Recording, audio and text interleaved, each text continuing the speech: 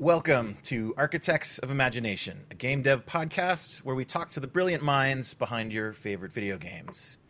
And today I am very pleased to announce my good buddy, Tomo Moriwaki. Welcome to the show, Tomo. I'm glad to be here. Thanks for having me on. Today's episode is sponsored by Undertone Effects. That is a studio specializing in visual effects for video games. Thank you to Undertone Effects. And let's just start out with just talk about Tomo. You're currently serving as Chief Creative Officer for Hyperkinetic Studios, which you and others founded. Tell us what led you to that, what exactly a Chief Creative Officer is, and what fun stuff are you guys working on right now? To start off with, I think in a video game company, Chief Creative Officer is kind of at the foundation of it, sort of just like the lead game designer in a lot of cases.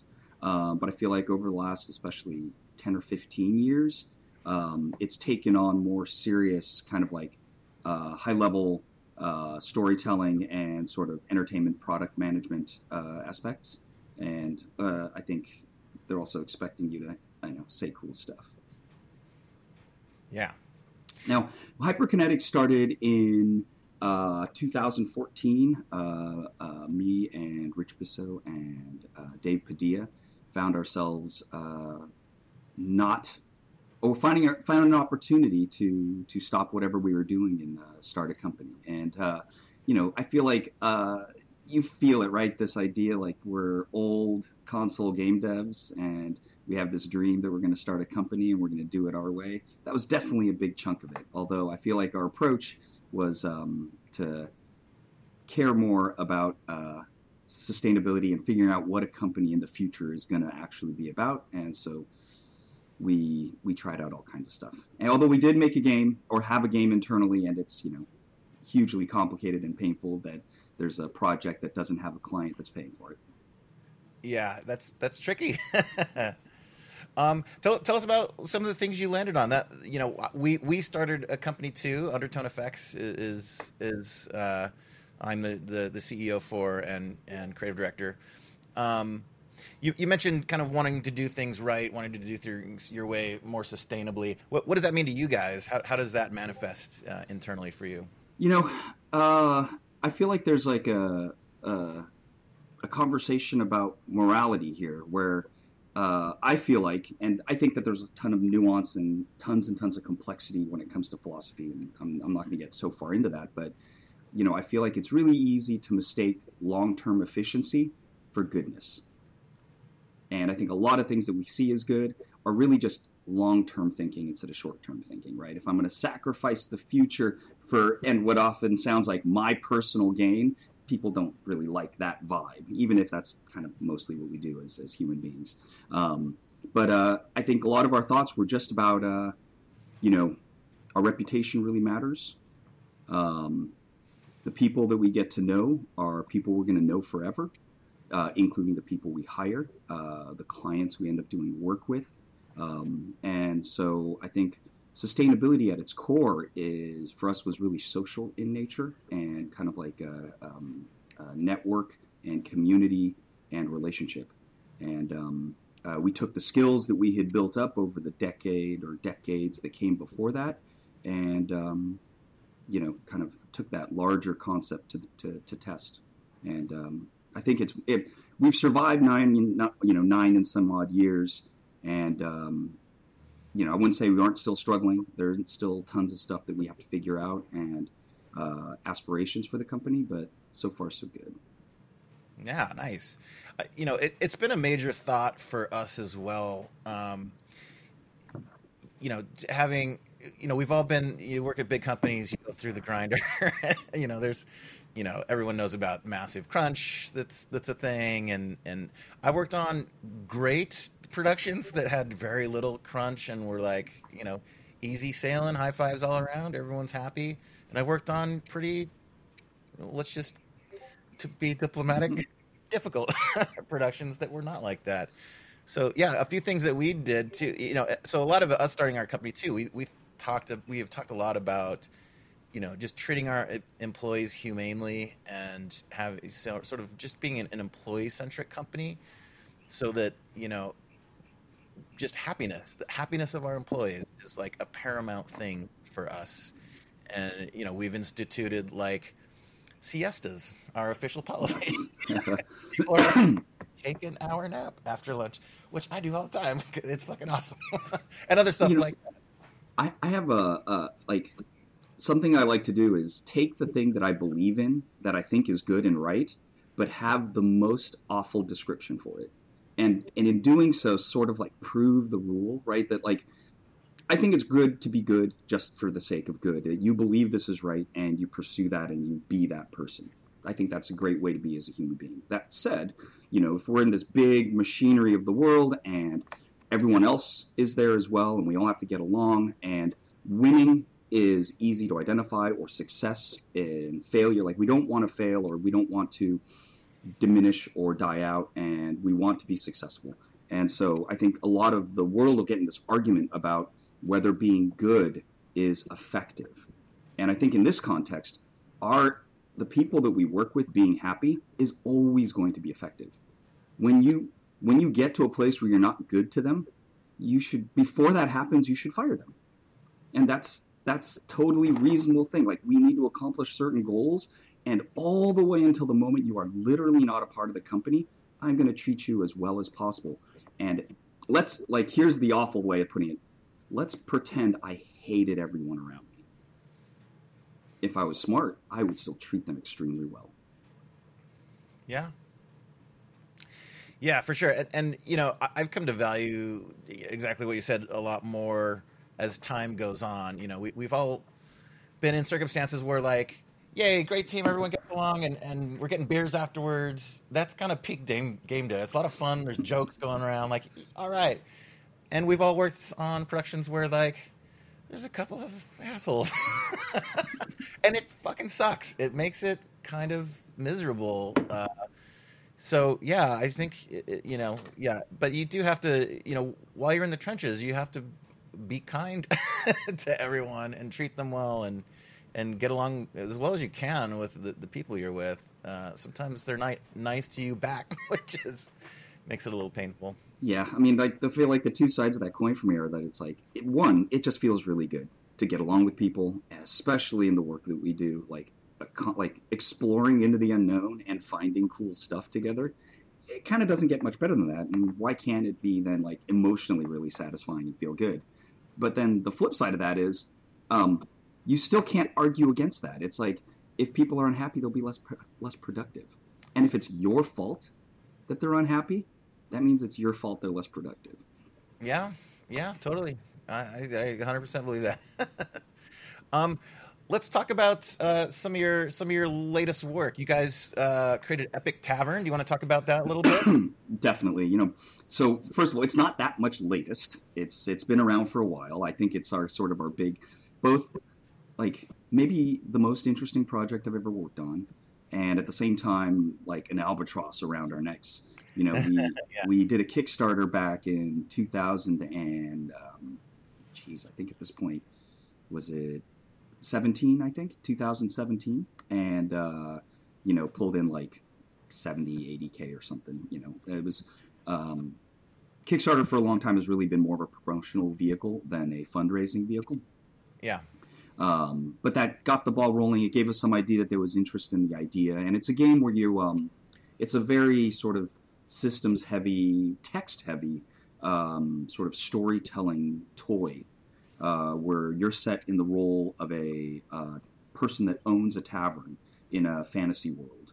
And the kind of idea is that the would-be heroes of the land are coming to your tavern for drinks. And you sort of, through befriending them and serving them drinks, get them into groups and send them out on Dungeons & Dragons-like adventures that are sort of partly procedurally generated and sort of partly custom generated. We wanted to create this illusion of a player-authored story experience. We played a lot of these really hardcore PC games, like a la Paradox Interactive and like Dwarf Fortress, and at the same time sort of seeing a lot of this emerge in idle game. I know that we have a story with idle games. Yeah. And these games that sort of at least explore the idea that you don't do things, or what you do is very limited or maybe unexpected. And I think we took some of those ideas and, you know, used it as a vehicle to explore systematizing storytelling. Now that's a tall order, and when we started the process, we kind of didn't really understand what we were getting ourselves into. 7 years later, it's the thing that taught us the kind of the inner workings of what us humans do almost all the time, which is storytelling. Yeah, and it's kind of like almost it's flipping D&D on its head a little bit. Well, normally you are the adventurer going into the dungeon, having that story, but to be, I mean, I would almost point an analog to like Football Manager or something like that, Big where time. like you're kind of designing like the structure that then the players do their thing in. That's pretty cool. Sometimes we call it a reverse RPG. Yeah. Here's a question. Speaking of sort of procedural narrative, so is that to say some of it is like sort of pre-written, and then some of it kind of like takes elements together and randomizes them? Yeah. Um, here's one thing that makes me wonder about the big talk. We were just hanging out at GDC and had some great conversations. AI, machine learning, Chat GPT. It makes me immediately wonder about and I play a ton of D&D, by the way, and in a lot of the forums that's being talked about a lot. Who's going to be using AI to sort of write story setup stuff and do narrative design to generate concept art for their characters and world setting bits. You guys are, this game was made well before any of that was even in anyone's head at all. But it makes me wonder. Do you have any thoughts about that? Is that something that you would want to incorporate and could incorporate, or against incorporating? Like, tell us where you see that kind of tech in your future. On the moral side of it, we don't have any problem with AI whatsoever.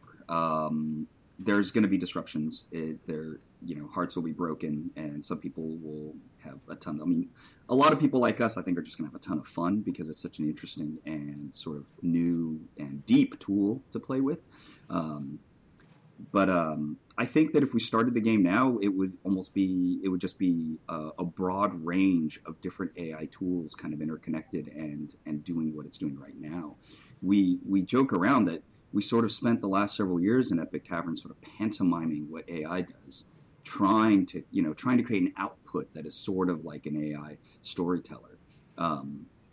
And like the work, the physical work, the actual words that we put into the game are kind of like the training data, and then we have the player be the agent of machine learning as it kind of navigates through all the data and strings it together in a story. It's very complicated. Maybe it's too complicated. I think that another joke I like to tell actually is, well, for every veteran systems designer you have at the beginning of a project's sort of conceptual beginning, that you increase the complexity by one whole order of magnitude. And in those early conversations, we had 5 veteran systems designers. Man. Yeah, you're right. And procedural narrative, world building, however you look at it, I mean, we are almost kind of like manually trying to sort of define rules and produce the things that an AI is going to just kind of do from the other direction, right? Just look at lots of things and output something similar. Well, the AI has this power, or just like machine learning in general, this approach is what's new about it is that it can do the fuzzy connecting that needs to be done kind of at the scale of language. And I think that that's always been something that we haven't had access to as old school game developers, right? We make the world infinitely complex and as realistically as possible, pour tens, hundreds of millions of dollars into making that happen with tens and hundreds of developers, some of whom are super, super veteran, been doing it their whole lives. And at the same time, it's like you can't talk to someone in the game and it be anything other than either totally canned or super strange. Yeah, man. Let's switch gears a little bit. Talk about you mentioned this is probably your favorite project you've worked on. Can you just going back into your career, is there any favorite sort of like moment or game that you worked on that like, what's the thing that you were most proud of that you've done in your career? So I don't think Epic Tavern's my most favorite project. Kind of the same way that the most important education in my life hasn't been my most favorite times. Yeah, it's usually um, not. but I mean, for me, it's very easily the Spider-Man 2 project in 2004, Okay, for which I yeah, was the creative director, and it was definitely sort of like that was the big turn in my career. That was a big turn for me as a person. It was like, the first time I was on a team that was more than like 70, and there was like about 120 people on that team. It was a big deal, lots of pressure from all the sides at Activision and inside the company. Got to work with a ton of awesome people, and we got to make a ton of awesome stuff. I mean, it was a really great project, even if, and maybe partially my fault, there was a lot of crunch on that project. Although early 2000s, I think we were all doing a lot of that. Not yeah, trying to excuse it, but yeah. It was pretty standard. And that was in Treyarch. Yeah. yeah. Is there a moment in the game, a system that you were like most stoked about that you would sort of put a pin in, like, yeah. Well, I was on my way to being sort of like focused on systems design and or tech game design, kind of as my kind of main skill set in the lead up to Spider-Man 2. But the Spider-Man 2 definitely sort of sealed the deal, and I think it was really our expression of the Spider-Man swinging in the sort of like pseudo open world that we had, where it all sort of came together. These ideas of like it's hard to have complexity and action, especially because of just sort of the even just the animation burden alone is kind of overwhelming, and that and getting sort of a valid and elegant control experience amid that complexity. And this complexity I'm talking about is really just what players expect out of Spider-Man, because Spider-Man is sort of like omni mobile, walk on every possible surface or crawl, fly through the air, throw webs around, get incredible speeds going, and so that was the problem space that I think taught me the most in my life, Yeah, and pulling it together was great. those are hard problems to solve. Those are not trivial. And we even put a ton of effort sort of into the progression of the control schemes of unlocking abilities and kind of it's not as well remembered, but the combat system in Spider-Man 2 had a really deep combo system that used the buttons weren't necessarily like there was a punch and a kick button, but there was also a web and a jump button that factored directly into the combat. And so it was our first stab at really employing the kind of verb concept in game design, and that those buttons were intent, not sort of a one-to-one specific thing. And of course, it's always a one-to-one specific thing, but the web button did something with web in the flow of combos. The jump button did something that would propel you up and away in the context of the combos. And that was a lot of fun to pull together. Awesome, awesome. Have you played some of the newer iterations of Spider-Man games? I think Insomniac's done the last couple. Is there anything in there that you were like, oh man, I wish the tech could have done that, back in the day? I mean, those Insomniac games are incredible. I think that, for myself, I would keep an eye on, public opinion of Spider-Man games ever since the early 2000s for obvious reasons. And, there was a lot of concern that the moving around the world and the swinging and the moving around of Spider-Man kind of wasn't up to Spider-Man 2's standard. And there's a real good reason for that, actually, in that at the beginning of Spider-Man 3, we took out a ton of sort of kludges and band-aids to polish and make the control experience as good as it could be, with the intent that we would rebuild the system up to that level and then put another bunch of band-aids and kludges on that to make it even better. But partway through Spider-Man 3, basically every single major control stakeholder left before they got back to making the controls good. Oh no. Okay. And so from that point forward, there was a little bit of like medieval times with the Spider-Man locomotion experience until Insomniac. And All right. I mean, granted, maybe that's not a surprise because Insomniac's an outstanding studio and there are a ton of awesome people there. Yeah, and the one of the with the 5 with the latest one too. Like one just technology advantage that they've got is the new like ultra fast drive reads, right? Where they can do like just massive cities, which would have been just impossible, sort of back then. Oh yeah, if you go back and you look at Spider-Man 2 and look at how clunky our LEDs were, you can it's hilarious. Yeah. In fact, it was even at the time, I think that a lot of people felt hesitation about shipping it. But it was too late. We had a big city. We had all this content. You're moving around and you see hundreds and hundreds of meters, and you can at I think it was like 80 or 90 miles an hour, like cruise your way through the city. Awesome. Let's take a turn. Let's talk about your getting your start in the industry. So if you were a creative director back in the 2003, 2006 era,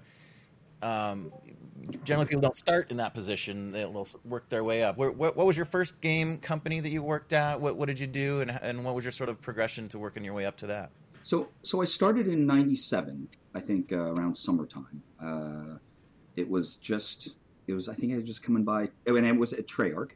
I had befriended the co-founders through a common friend, and the idea was I'd just swing by and take a look at their game, and they were working on a game called Die by the Sword at the time, which is interesting because it's a 3D sort of action fantasy combat game with a team that had 0 animators. That one of the co-founders had their PhD dissertation was on simulating human movement. Very interesting stuff.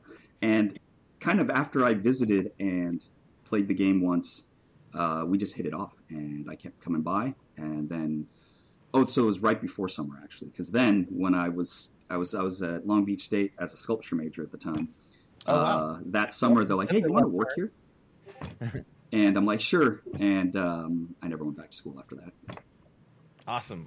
So who are some of the early people? Like when my time at Activision, I sort of know Lamia as one of the heads of Treyarch. Who was it in the earliest days? So back when it started off, Treyarch made a deal with Interplay to ship this game, Die by the Sword, and it was run by Pete Ackerman and Don Likeness. Okay. I think his name is Dohan Koslu. Actually, I think he changed his name. And then like Chris Bussey and Mark Now, they were this kind of like very early small team working on this game that they had kind of gotten funded through the the late 90s method of finding a publisher and getting funding. This was like very early days for Treyarch. The Treyarch that we know today is this huge juggernaut. Yeah. And it's like really kind of a combination of Activision and whatever DNA Treyarch had. Because Treyarch was purchased by Activision, I think, in 2001, and there was some controversy over the stock price because 9/11 had just happened. Oh. And the whole world was, considering whatever the next 20 years is going to be like. Yeah. A weird time for sure. You mentioned you studied sculpture before this. What's occupying your time outside of work these days? Do you have any personal projects or hobbies that you're into? I mean, not too much. I do a lot more cooking. I mean, like many people over the pandemic, picked up cooking. Although I was kind of on my way. I think I'd found, like, in the years leading up to the pandemic, I was cooking for my kids a lot, and had sort of discovered it and was sort of selling the idea of cooking as a really great exercise for any designer, because you take mundane ingredients and you put them together in a way that you think will work for a particular audience. And if that's not a description of what we do as game developers, I don't know what it is. It kind of is, for sure. Yeah, that's interesting. And some things work together and some really don't. Yeah, and you get surprised. Like, I thought I knew my daughter, and it turns out that this is something I put together with a lot of care and effort, and it's just totally bounced. And if you make things too spicy for who you're dealing with, then that's a problem too. Talk about inspiration for you. What are some games that you played as a fan that you really loved that informed your approach to game design?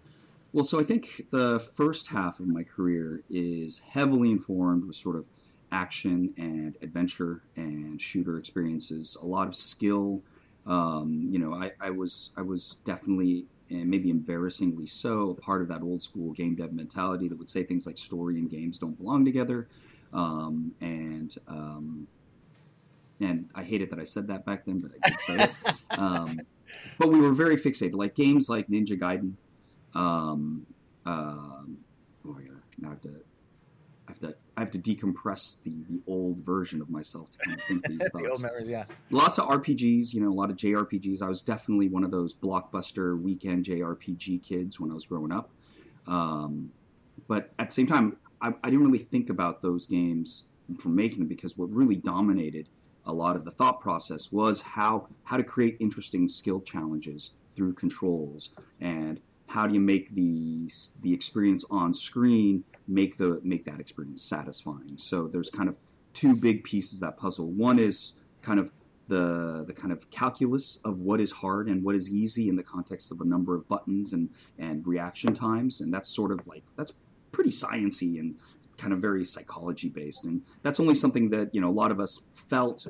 We were good at feeling it because we had played so much, but it's really hard to kind of articulate.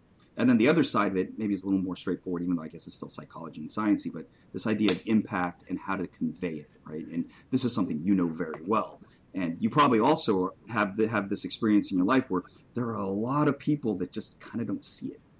And I like calling that impact blindness, by the way. But Yeah, just like that's a good term. withholding a few frames before Mel Gibson chops off someone's leg with a two-handed sword in Braveheart, the halts and the time dilation kicks that you put into place to kind of punctuate impacts, the way you describe follow through, how you signal at the beginning, and then how you kind of describe how things play out with the results. All that stuff is a very VFX heavy and also sort of like action combat sort of skill set. And those were the things that were and we had a whole team of designers that thought the same way. And I think that was probably the luck that was really essential for Spider-Man 2's control scheme to come together, and that we had a few projects before that to get to know each other. But then there's the second half of my career, we'll call it the last decade of my career, which is really shifted into kind of like a much higher level kind of what is entertainment? How do you engage human beings? How do you make them feel whatever it is you want to make them feel? And then that becomes almost entirely storytelling in nature. And so I spent, last decade plus really heavily focusing on the development of Epic Tavern and all the explorations that came from that, understanding, coming to this statement that our brains only do one thing, and it is storytelling. And it's really at first only for one reason, to make sense of what's happened so far. And then that flowers into everything else in our lives, all the communication, all the entertainment, all that stuff. At least that's my current belief. Okay. And just to riff off some of those ideas, one, it's kind of funny that your early philosophy of story doesn't belong in games is like quite literally the inverse of what your game is, right? The entire thing is creating a story. And punctuating effects. I've thought about, in if you study like traditional, hand animation, there's, this sort of principles of animation, and you mentioned a few, overlapping action and anticipation and weight and all these things. And we use these terms all the time when we're sort of critiquing each other's work. And I've wondered if, and thought about even formalizing like the game dev version of that, where there's a few other things that are important. There's your you're communicating gameplay and other things in there. What? Yeah, go ahead. Oh, I was just going to say, I think the nice thing about doing something like that is that in the context of games, it's a little bit more. There's some complexities there that we've kind of figured out, right? Kind of like, this needs to work in a wide range of circumstances, not just the one circumstance you're putting together, and that forces us to solve certain problems. And it's been an interesting time caring about that. Yeah, you mentioned too, like sort of the viscerality of the controls, right? Here's one idea that I've had. I've never tested, but I wonder if it would be a viable game design thing. Where think of like a vertical shooter or something, right? You're a plane, and then you have enemies come out in patterns, and you continue, or say a racing game.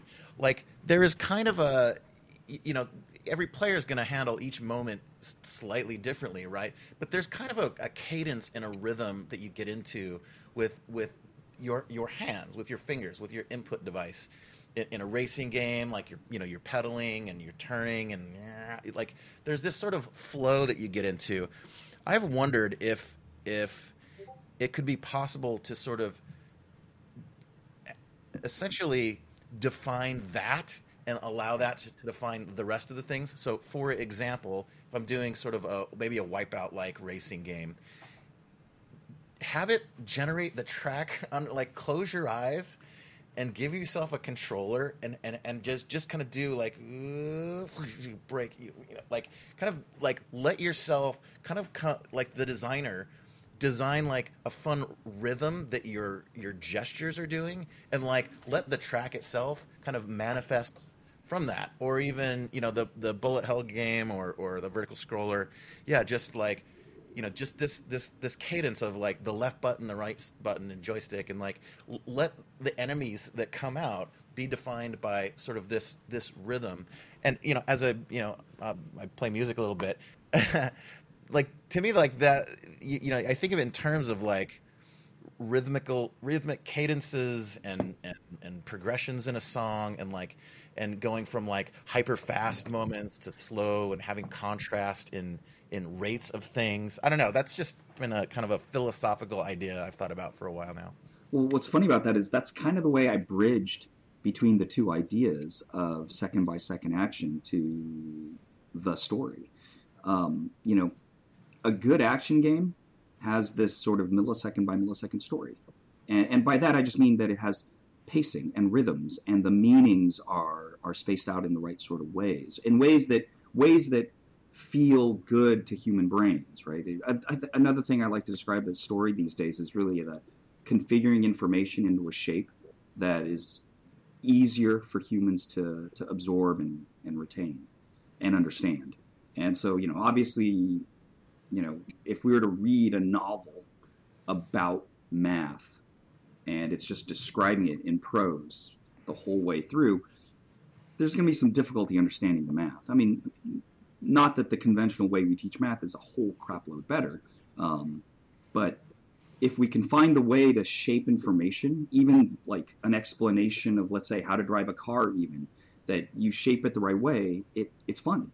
It's interesting, right? You lean in. Suddenly you care about what's going to happen next. It's just storytelling. And so, ABBA, back, ABBA, back, jump, those kind of rhythms, I think are just finding the right ways for those to be is a huge part of it. And it's the same in stories. And it's the same in a kind of like a series of explosions to kind of send off the end of an experience. I mean, all those things they have a lot of intersection. And I guess, well, a lot of their intersection exists kind of in the sort of rhythm and magnitude space.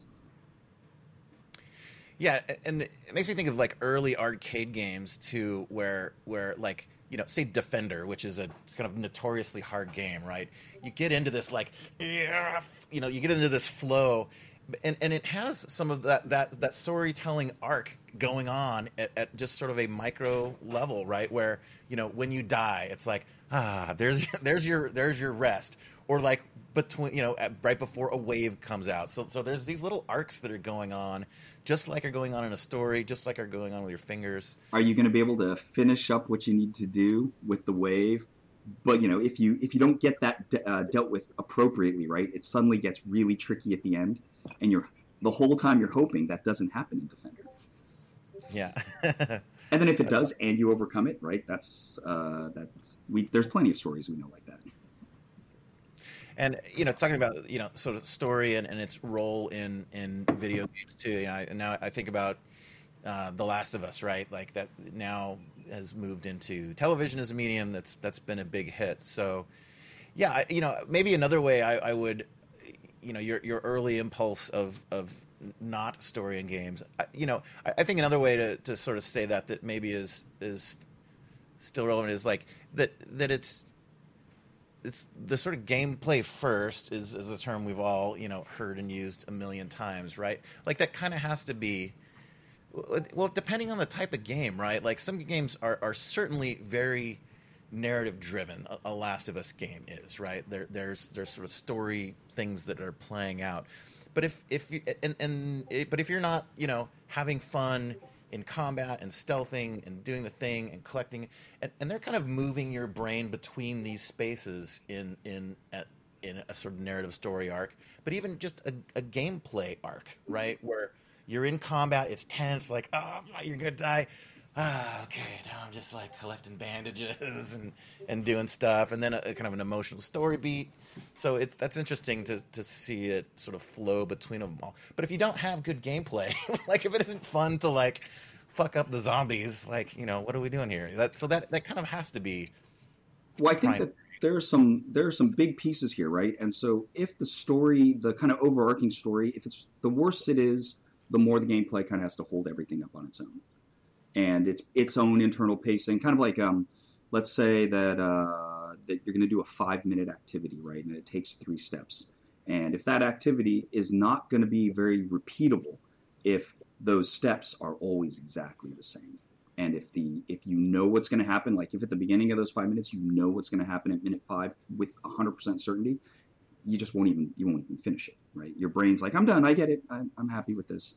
And so kind of like, I mean, uncertainty is another humongous element of what we do, and that's kind of really strongly connected to the anticipation, right? You're like, this might happen, and or these are two things that might happen, and one of them is much more interesting to you than the other, but you're going to have to put some work in to get there, for example. And if you make that promise at the beginning of any stretch of time, that's definitely going to get someone to lean in. And then now, as they step their way through that experience and kind of putting in effort and paying attention to how things are changing, as long as they don't get a promise that seems like totally full of crap, and as long as they don't get a result that seems totally kind of against the expectations that were set up, you can kind of keep that ball going. But as developers, we only have so many things that we can throw at the player because we have only 100% of our resources to develop with, and so it has to sort of get broken up in these sort of clever ways, and we have to make use of kind of pacing and contrast to the best of our abilities to keep it fresh from moment to moment. And that can happen at the high level story in a way, but those moments are longer. Or it can happen, in a Street Fighter fight, which happens, in sub-second time frames. Or I think like a good example for the kind of all the minute cycle, all the kind of scales of time in between that are like your conventional RPG experiences where it's like, oh, I can do this thing minute by minute, I can do this thing hour by hour. I think Monster Hunter comes to mind, where a fight can take like half an hour against one big monster, and the techniques they use for wounding the monster and having the monster move on to run away and move to another place starts kind of creating changes to the experience that kind of keep my mind willing to pay attention, I guess. Does that make sense? Yeah, totally. Yeah, like I remember, back in the Call of Duty days, some of the designers talking about, different like length cycles, right? There's, you want, so taking the macro one, your evening of gameplay, right? You might get 5 or so matches. So what is the like arc that you're going to go through during that? Okay, and then within one match, okay, here's a 12-minute little episode that you're going to do. What's the progression inside of that, and all these little cookie trails of dopamine that you're like Totally. injecting every like kill streak that you get and everything, and then you can just keep going down to the like there's the individual sort of engagement where like, okay, I've got 4 seconds now of like really intense fighting, and then even less than that. So yeah, it's interesting to think about things in terms of different like scopes of time and how like all that is sort of designed. Well, I think it's crazy how much of a world there is just inside of moving, seeing a target, going into scope, trying to lay the center of the screen on the target, and pulling the trigger, and all the things that we've done to make that cool. Like, that is insane. And that's definitely something that non-game developers couldn't possibly understand. Like, that I have hundreds of hours, maybe more than 1,000 hours of having thought about just those moments. and all the things to do to make it more interesting. And there's like, the behavior of your target. I mean, if it's multiplayer, it's other humans, but you've shaped things so that they're going to behave a certain way. If it's AI, then you've completely controlled how that thing is going to behave. And just the feeling of the ADS movement, how snappy it is, the way the bullets don't go all perfectly in the center of the screen, the way the thing moves up, animating and shaking things, the specific kind of glimmer of the tracers of the bullets, the sounds. It's awesome. I mean, and the funny thing too is it's like one's experience of designing that is like you are looking at functionally like numbers in a spreadsheet. Totally. 7. Oh, I want a 7 here. That's going to be the right one. Let's see if 7 feels good. Like, to be fair, it's the does it feel good, right? And then you change the number and does it feel good. In fact, I would say that anybody could do a great job at that if they had tools that allowed them to, within 1 second, feel the changes they made, and that they could theoretically change everything and understand what they were changing. It's a tall order. Yeah, I put a lot of value in that too. I will say, having worked in custom engines most of my career and doing a lot of Unreal stuff now, Infinity Ward had a couple of little tools in there that were kind of unprecedented at the time. Like the change and play loop was incredibly fast. It was like within a second. They had another tool that I would give a ton of credit to. It was kind of a hackery of a couple of different things, but it was functionally like a replay system where, for me, the effects artist, man, did this help me do my job. And I've never seen this in another engine. I don't think Unreal can do it. And I've thought about like trying to build this in Unreal to make as a thing, but I could play through the game as just a player. So I'm going through the jungle and a helicopter is crashing and its blades spinning and it's chopping the ground up in front of me. So I could run up and play through it and kind of run back or whatever, and then I could hit a button that would rewind time 10 seconds, and then it would just sort of play through that. Nice. And then I could put that. I ran a command that put it put that command on a loop, so it would just like play through that moment over and over again. And then I could go to my effects editor and just type 12 cent. It was like this little gesture of 12, enter, Control S to save it, Control Alt S to send it. So I just got a little flow of like I'm watching it. Are the like bits of rocks flying past my face fast enough? A little slower? No, now they're short. Little farther. It was an amazing like process. I've never seen anything like that in any other tools. It was magnificent. I would theorize that that's a part of why you're a genius in that way. Well, I didn't develop the tool. No, but like you got to because we have a very similar tool with the Spider-Man control stuff where we could stop it and step through frame by frame because we could actually time dilate all the frames of the animations. We had a lot of control over. We could skip what we wanted to and stuff. And once we really got heavy into that, it totally changes your brain chemistry. Like now you think in those terms. And if you've done that for hundreds of hours, like your brain is comfortable spotting all these things. And you know how like you have to really understand all the things in a category if you want to talk about it off the cuff and comfortably. And what do? It's all we do when we hang out. Let's take a little turn into. I wanted to talk with you about the idle game genre for a little bit. So a kind of funny anecdote. A night out drinking with you back in the day. I think we were all about to get in the cab, and you were talking to who was it? I think it was one of the founders. Petri Yarvalato. That's right, yeah, Petri. And you guys were talking about a clicker game or something, and talking about exponential representation of numbers. What? I'd never heard of a clicker game up to that point, and so I inquired a little bit and got fascinated, and then my wife wanted to kill me after a while. I got addicted to Clicker Hero, and about maybe a year and a half later, I was 20th in the world at Clicker Hero without having spent a single penny. Yeah, it was. So let's talk about idle games. What is it about exponential numbers and their representation of them in there that was that fascinating seed that led me on this dark path of idle game play? That was amazing. And when I saw you the next time, you had a beefy phone battery that you had constantly plugged into your phone. So I could always click. Um, yeah, no, I think it happened with Cookie Clicker, and then Progress Quest. But and at the same time, I think we had some client work with someone who wanted to bring some of those Chinese Diablo games that played themselves over to the States. Nothing ever came of that though. And so it was something that, I mean, I had a lot of hostility towards the idea at first. This idea that you're going to play the game by not playing the game was like sort of, I was very emotionally resistant to that. Yeah. But then I just started playing Cookie Clicker because, some friends were playing it. And, when other people play games for a while, I start to care a little bit more about it. I want to understand what's making them tick.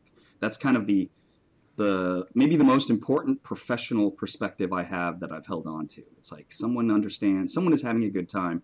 Let me understand why they're having a good time, because that's sort of relevant in what we do from day to day.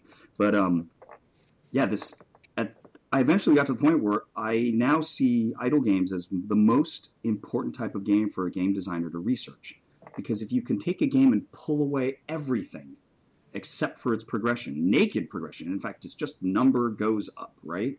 And make that engaging, I think that really says something really deep and essential about the way our brains work and how they get satisfied. Now, it might, some of these games might seem sort of cheap and it's a cheap trick, but they put the work in for that cheap trick to work. And so let's say you're never going to make an idle game. In fact, you're going to make games just like Last of Us. It's still worth it to understand. It's still worth it to understand what it's like if you take things away and still make it interesting, and how little you need to get people to pay attention. I was really, and then, I really got into the idle game genre. And basically at this point, I'll have one or two idle games running at all times on my computer and probably one on my phone, and just kind of keep an eye on it. I don't time trial it ever, just because it requires that. Then it's not quite an idle game at that point too. That's really more like it's kind of like surfing. It's like I have to hit the buttons, and then when we hit this turning point, then I need to change to this mode. So it's a little bit, it's funny. I guess idle game in active mode is kind of like piloting a starship in Star Trek. Yeah. Totally. But yeah, I think this, more and more as time goes on too, you're finding these idle games connecting themselves to a narrative and finding a lot of success. East Side Games and their games like It's Always Sunny in Philadelphia and Trailer Park Boys. It's not like a deep narrative experience necessarily, but it's freaking hilarious, and it does help you keep going to just see the story unfold. It's like what happens next, even when it's cheap, is still sort of interesting to us. And then, God forbid you connect it to hilarious characters that you on a show that you enjoyed, but that under the hood, what drives all of those kind of like branching statements or changes to the story are just the number goes up. And yeah, it's like set in the context of these buildings are generating money and the characters in Trailer Park Boys are, pissing in buckets and all that stuff's still happening. But I mean, those are also really interesting experiences to explore and understand, because even if you're going to have a story like Trailer Park Boys, that you can still reflect it with numbers, and you have an actual, because it's actually a very successful and money-making game, we have a real-life example of it being successful for the audience. Yeah. And another little bit about them too that I kind of find valuable for other things too. I played a ton of World of Warcraft, right? And if you look at just over time, as you add more levels and more power and more armor, and then the numbers go up, like it is so easy for it not to be a linear curve. It's an exponential curve. And so like so World way World of Warcraft handles it is to do these crunches and resets where the numbers all squish down to an early stage of, but that same problem. They're just going to Yeah. essentially have to continue to do it over and over. And clicker Sucks. games handle it in a different way, right? They just get into like the exponent of a thing and present that differently, that's kind of a fascinating bit. Well, I mean, the idle games have no problem with like enormous exponents. So like, numbers that would have more zeros than would fit on your screen and stuff. But World of Warcraft does. Can you still hear me? Yeah, I can hear you. Okay, I just lost your video feed. No worries. So World of Warcraft, every expansion, right? They do the reset. And so it's still like a sawtooth. And most idle games do sort of like a prestige type reset as well. There's like a strong analogy there, right? It's kind of like the only solution, because otherwise we can't create content for 1 times 10 to the 4, and that content also work for 1 times 10 to the 200. Yeah. But there's a reason why it has to be exponential, actually, because linear gains aren't interesting. If in World of Warcraft you at the beginning at level 1 you did 5 points of damage, and at level 60 you did 20. It just doesn't feel right. Yeah, and when you go farther out on that curve too, like you're doing, 1,075 damage, and you level up, now you're doing 1,079. Like, it's not good. It doesn't feel right, and I think that's one of the essential things that the clickers sort of make absolutely clear. I mean, by the time I was fighting Arthas in Icecrown Citadel, I think we were doing 1 million points, more than 1 million per hit, or maybe it was the expansion after, and then they did it. I think that's when it was the first take 3 zeros or take 6 zeros off the numbers. I mean, and it's not like, I don't think that was the plan. I think that they're just like, the game's still going. It's 10 years later. What do we do? Yeah, you patch this somehow. Let's take another turn into the future now. How do you see games changing over the next 10, 20, even 100 years? We're early in the cycle of a new console generation right now. What are some things that we can't do right now that you suspect time will solve? What are some things you're excited about in gaming in the future? So I think sometime in the near future we'll be able to have games with social negotiation in a way that excuse me, that just wasn't possible before, and that'll be definitely accommodated by AI tools. I feel like, though, more in terms of just like where the industry was heading before, and where we're going to be very, very shortly. This idea of bringing together experimentation in narrative and with interaction, that's kind of reached a pretty sophisticated point right now, and it's really cool to see all these really interesting ideas. And obviously making games is easier than it's ever been before. That said, being a successful game maker, exactly as hard as it always has been. But that means there's just so much more DNA floating around, right? If I used to spend a lot of time with like Armor Games and Congregate, just to sort of like farm up ideas and just see interesting little things that people were doing. And then, of course, mobile became much bigger than that, and there's like itch.io, where it seems like all that stuff gets aggregated, or a lot of people upload stuff there. This sort of all these little fragments of ideas that are floating around, and bringing them together is producing really crazy results. I think. Do you feel like, remember back when the rogue-like games got big? I feel like that was like sort of like the beginning of kind of the conceptual remix culture in game dev. Yeah, and man, I remember playing the original Rogue on my 386 or something. That was just ASCII art, and then it was fucking killer. Totally.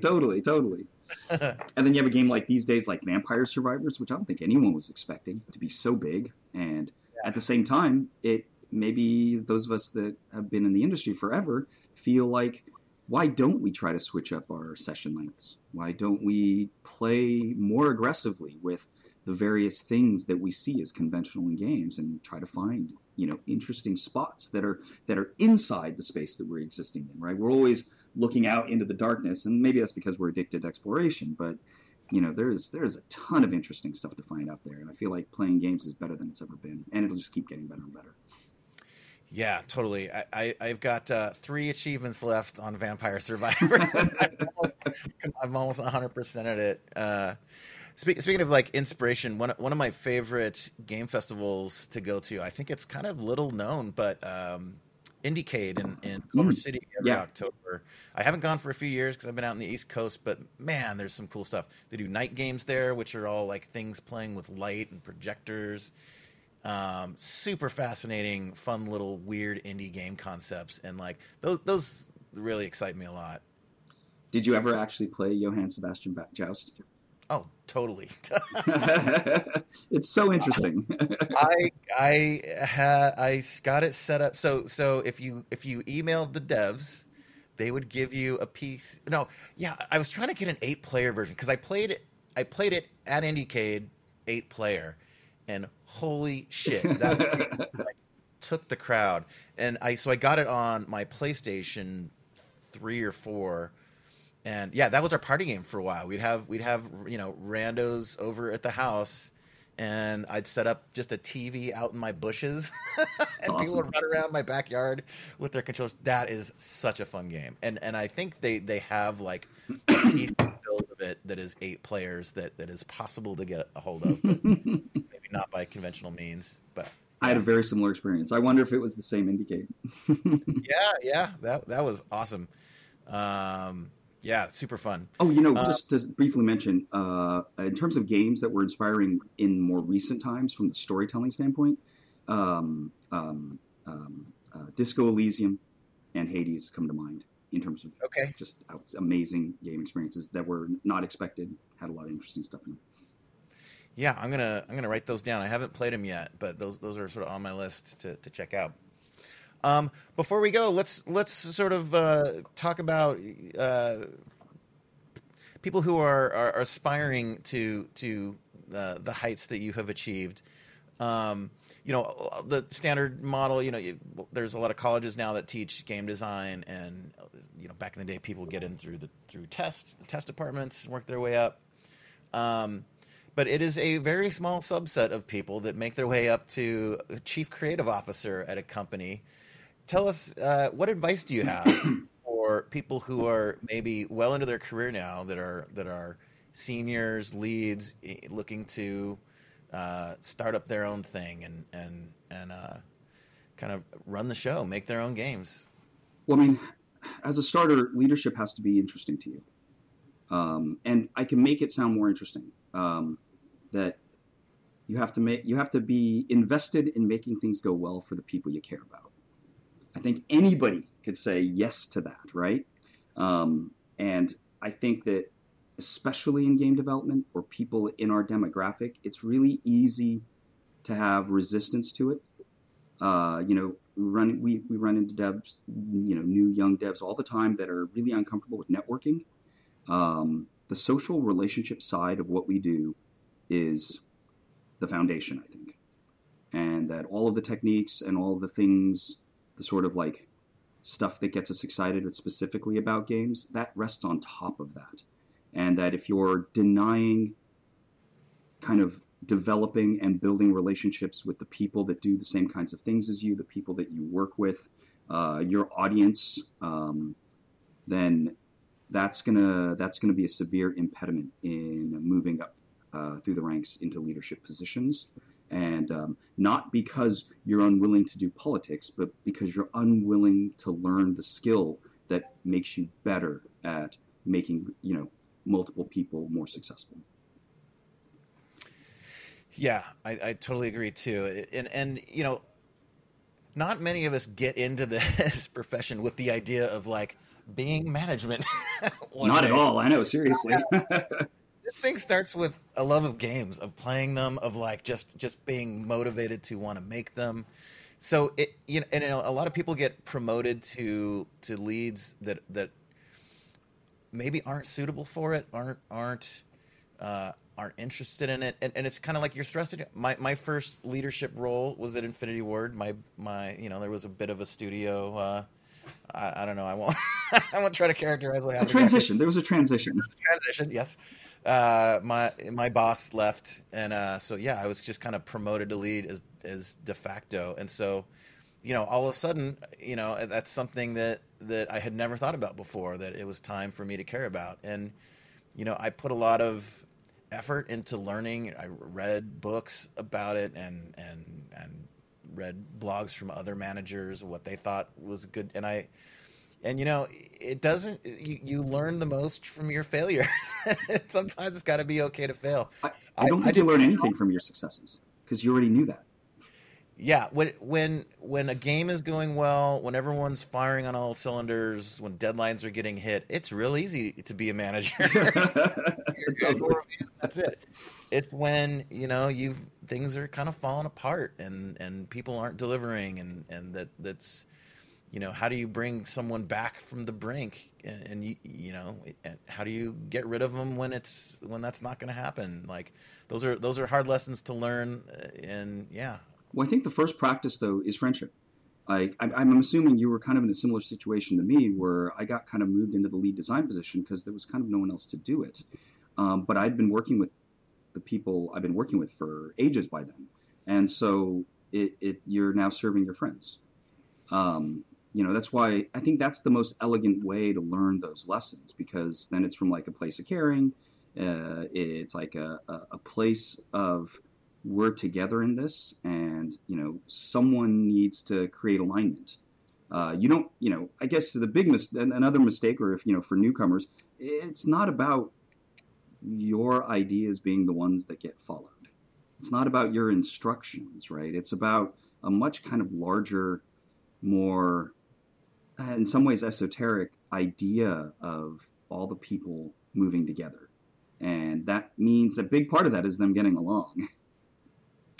Yeah, for sure. Yeah, it's it can be hard.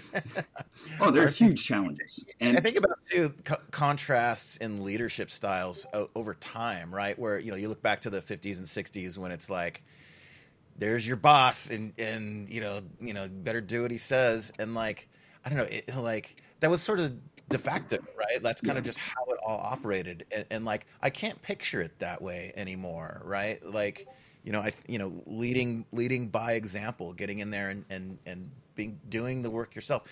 I think that's one of the biggest challenges for me in leadership has been, before that, when you're a production individual and you're like, you're outputting work, right? You're, in my case, doing effects for levels, and then at one point, okay, now you have to deal with sort of schedules and who's on what and are things on time, and all this sort of stuff is coming into play, and you're going to a lot more meetings and you're responding to a lot more emails, and it's like that, like making stuff, that thing that I loved to do.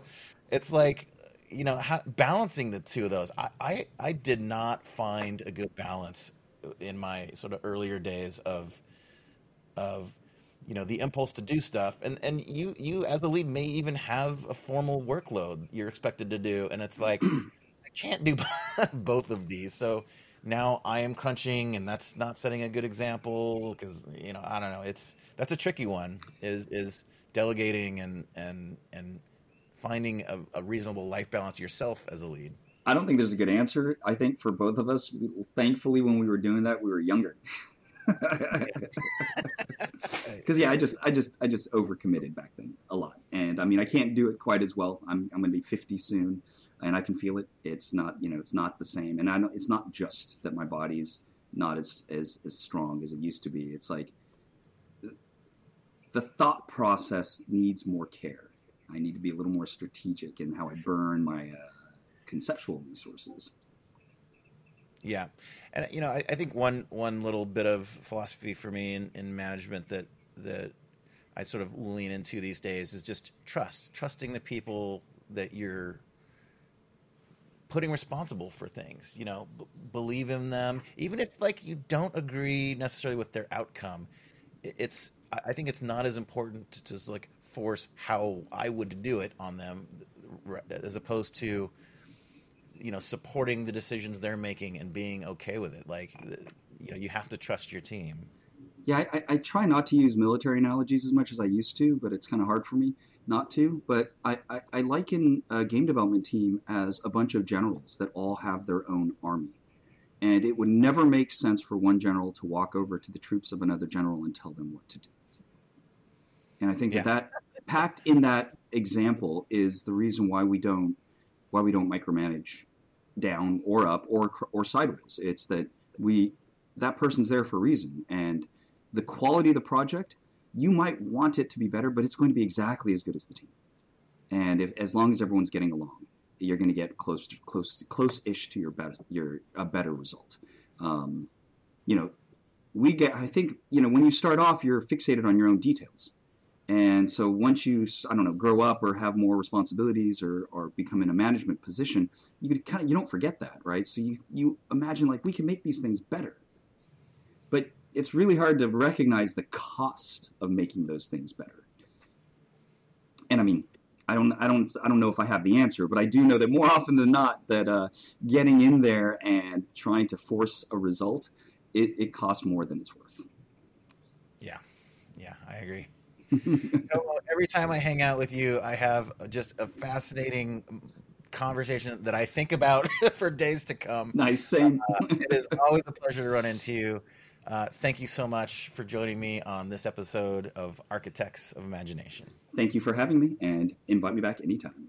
All right, killer, man. I should also thank, again, our sponsor, Undertone Effects.